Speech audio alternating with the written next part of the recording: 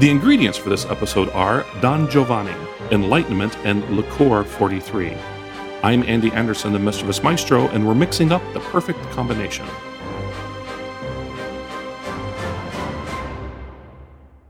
Don Giovanni is an opera in 2 acts with music by Wolfgang Amadeus Mozart and an Italian libretto by Lorenzo da Ponte.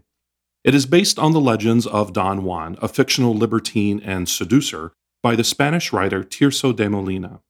It was premiered by the Prague Italian Opera at the National Theatre, which is now called the Estates Theatre, on the 29th of October, 1787. Da Ponte's libretto was billed as a dramma giocoso, a common designation of its time that denounces a mixing of serious and comic action. Mozart, however, entered the work into his catalog as an opera buffa.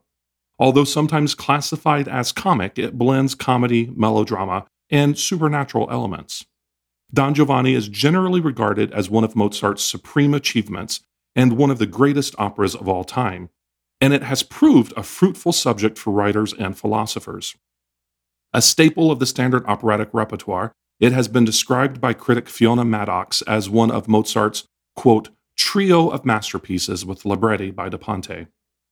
The main character, Don Giovanni, is a heartless libertine who lies, cheats, kills men, seduces women, and stands by his actions with no remorse or repentance. And at the point in the story when he is given the chance to repent for forgiveness, he refuses and more or less dares the spirit to try to do harm. So, Don Giovanni, here in the High Court of the Mischievous Maestro, the charges brought up against you are as follows: adultery, libel, sexual assault, first-degree murder, and assault and battery. How do you plead?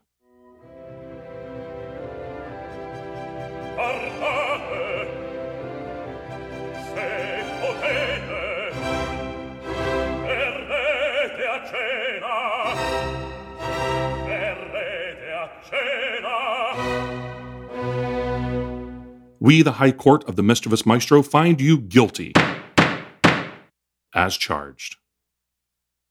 And now, friends, as is tradition, it's time for a cocktail before we move on.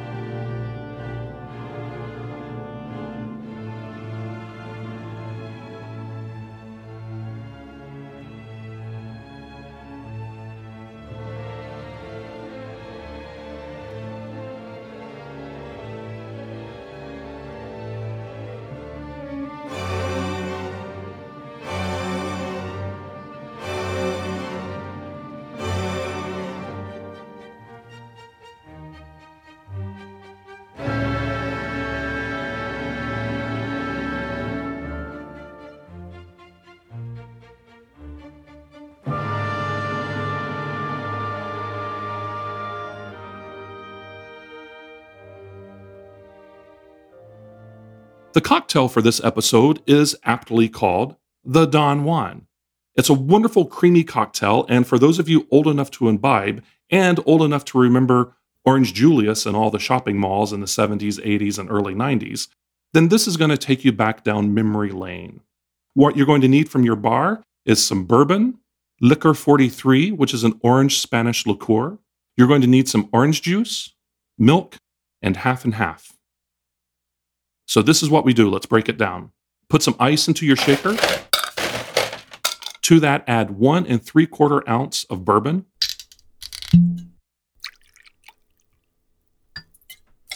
1 ounce of Liqueur 43,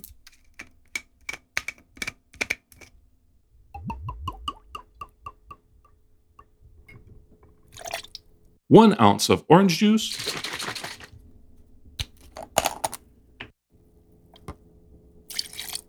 a half ounce of milk.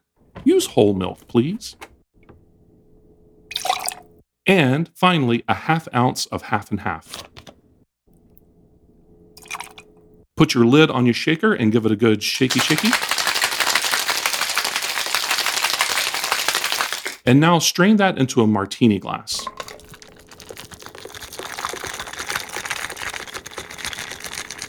Garnish it with an orange twist. And now, my friends, sit back, enjoy that cocktail and a trip down Amnesia Lane. As we're enjoying our Don Juan, I'm going to ask you a question.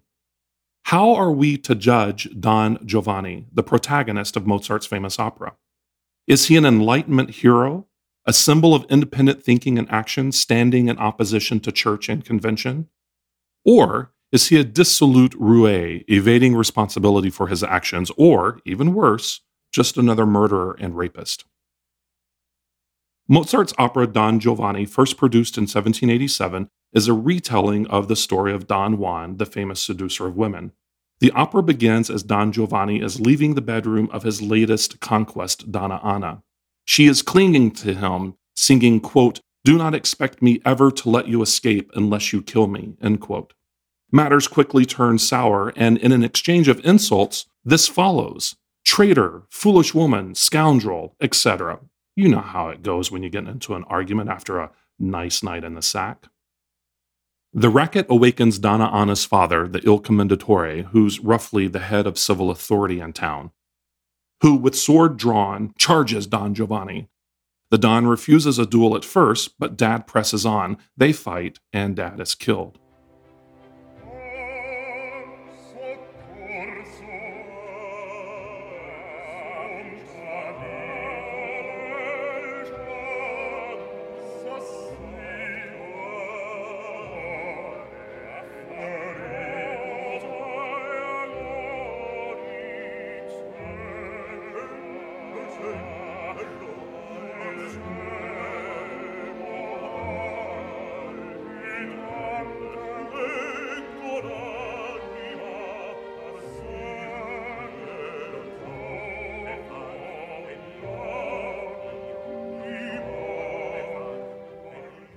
After this serious beginning, the opera turns to the comic. Various practical jokes disguised as frustrated seductions and pranks follow.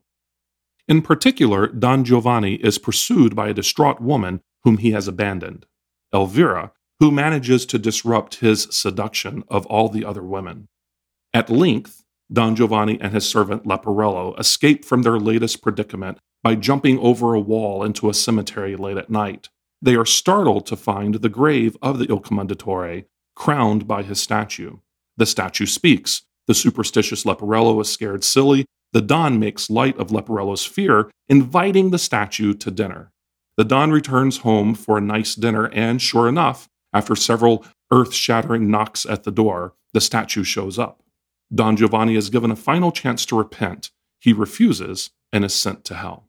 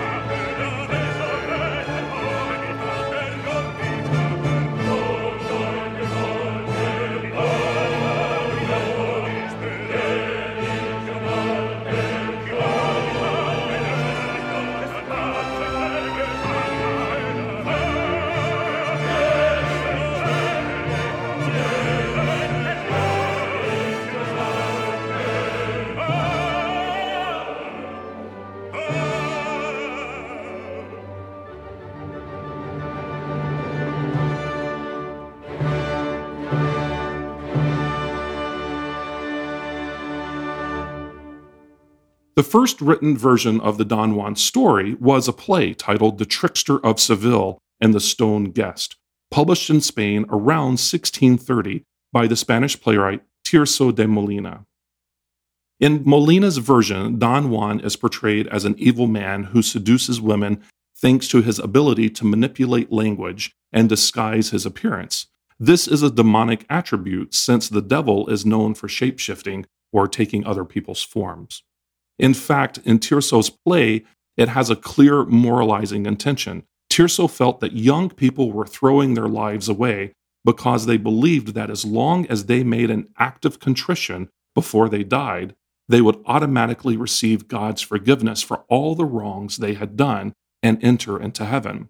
Tirso's play argues in contrast that there is a penalty for sin, and there are even unforgivable sins. The devil himself, who is identified with Don Juan as a shapeshifter and a, quote, man without a name, cannot escape eternal punishment for his unforgivable sins.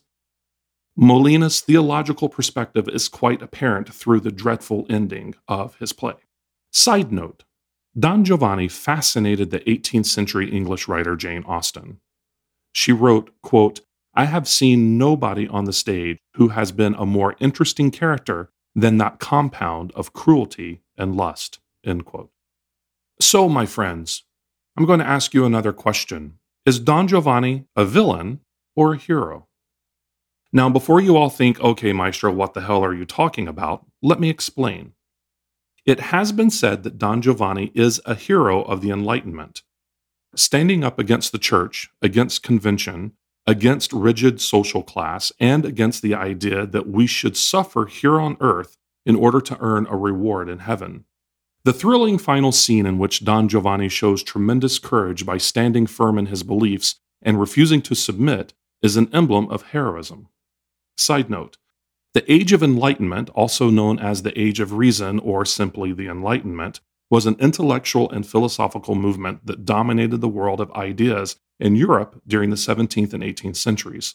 The Enlightenment included a range of ideas centered on the pursuit of happiness, power of reason, and the evidence of the senses as the primary sources of knowledge, and advanced ideals such as liberty, progress, toleration, fraternity, constitutional government, and separation of church and state.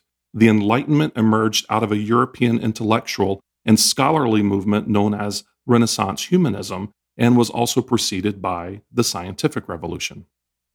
So now that we all know what the Enlightenment was, to place the discussion even further into more historic context, the opera premiered in 1787. This was 11 years after the American Revolution and 2 years before the French Revolution.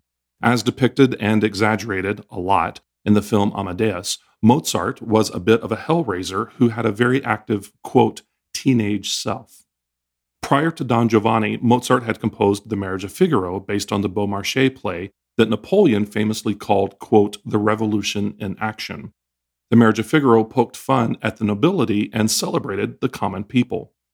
Some people have commented that Figaro so angered Mozart's patrons at Vienna that he was forced to produce his next opera, Don Giovanni, in Prague, a town that long held a reputation of encouraging the rebellious spirit.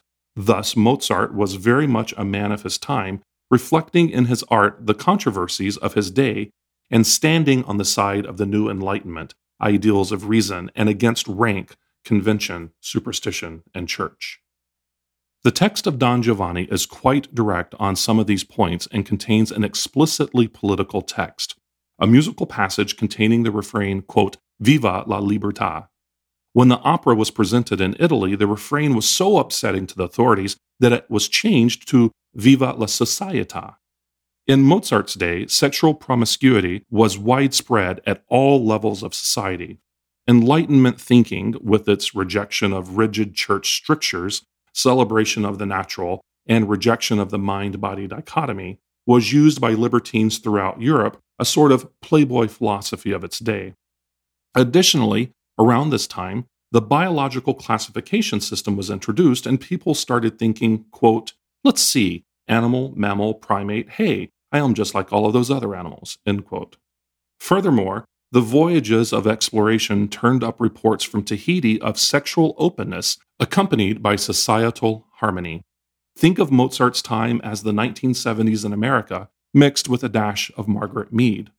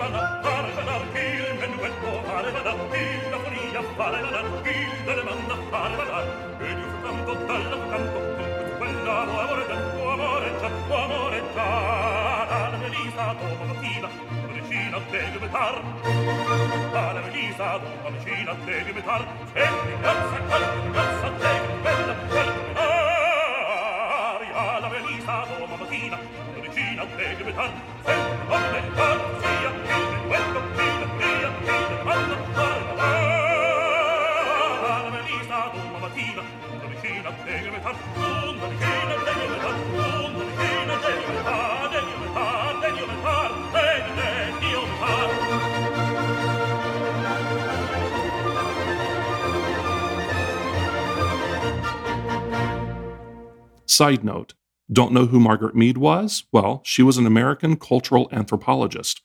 Her writings detailing the attitudes towards sex in South Pacific and Southeast Asian traditional cultures influenced the 1960s sexual revolution. So, is Don Giovanni a hero? He is not. His behavior is so flawed by narcissism, irresponsibility, and dishonesty that he simply fails to qualify. If the opera were principally about the political and social issues of the time, then there could be an argument, but it is principally about human relationships, and on this, the Don clearly is not a hero. He has many admirable traits, but he also does evil. He lies, he injures others, he evades responsibility, and he does so remorselessly. Just so there aren't any listeners out there thinking, geez, how can you even contemplate this dude possibly being a hero? Let me say this, make no mistake, Don Giovanni is a genuine villain.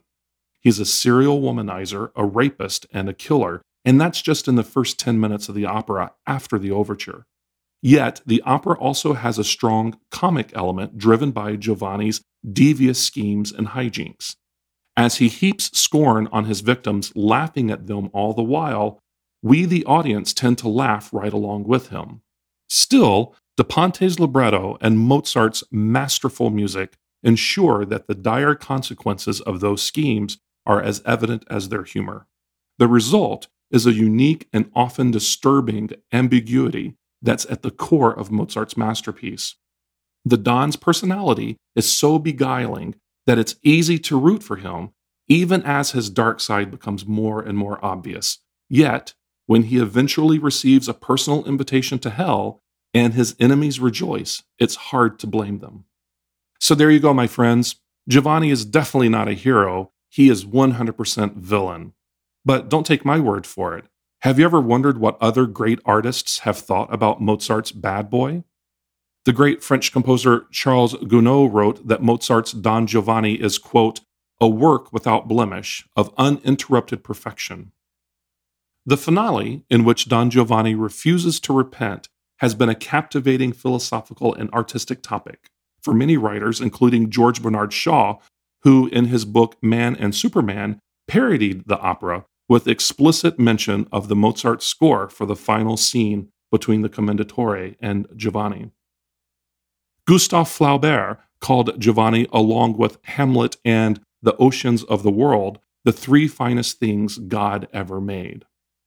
The great writer E.T.A. Hoffmann also wrote a short story derived from the opera titled Don Juan, in which the narrator meets Donna Anna and describes Don Juan as an aesthetic hero rebelling against God and society. My friends, I know it's odd to end an episode with a side note, but here we go. Side note. Don Giovanni was the very first opera that I, as a very young opera conductor, conducted. My mentor in undergrad school handed the opera off to me, and there I was, 20 years old, in the pit for the first time conducting one of opera's greatest masterpieces. So there you go. That's my personal connection with Giovanni, and I've done it multiple times since, but I'll never forget. Of course, they always say, you never forget your first time. In our next episode, the High Court of the Mischievous Maestro will be hearing the case against Monteverdi's scheming empress, Poppea. Until then, continue to be safe, my friends, and as always, stay thirsty for knowledge.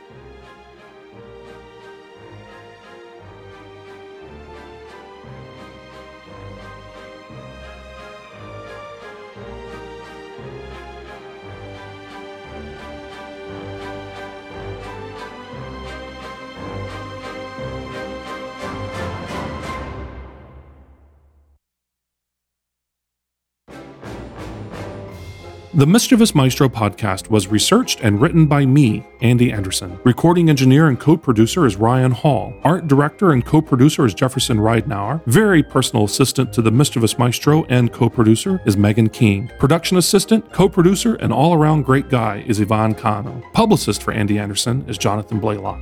Don't forget to subscribe on your favorite platform to get all of the upcoming episodes with exciting drinks. To learn more about the Mischievous Maestro and for the drink recipes, don't forget to visit our website, themischievousmaestro.com, and follow me on Facebook, Twitter, and Instagram. The Mischievous Maestro is so much more than a podcast, it's a lifestyle.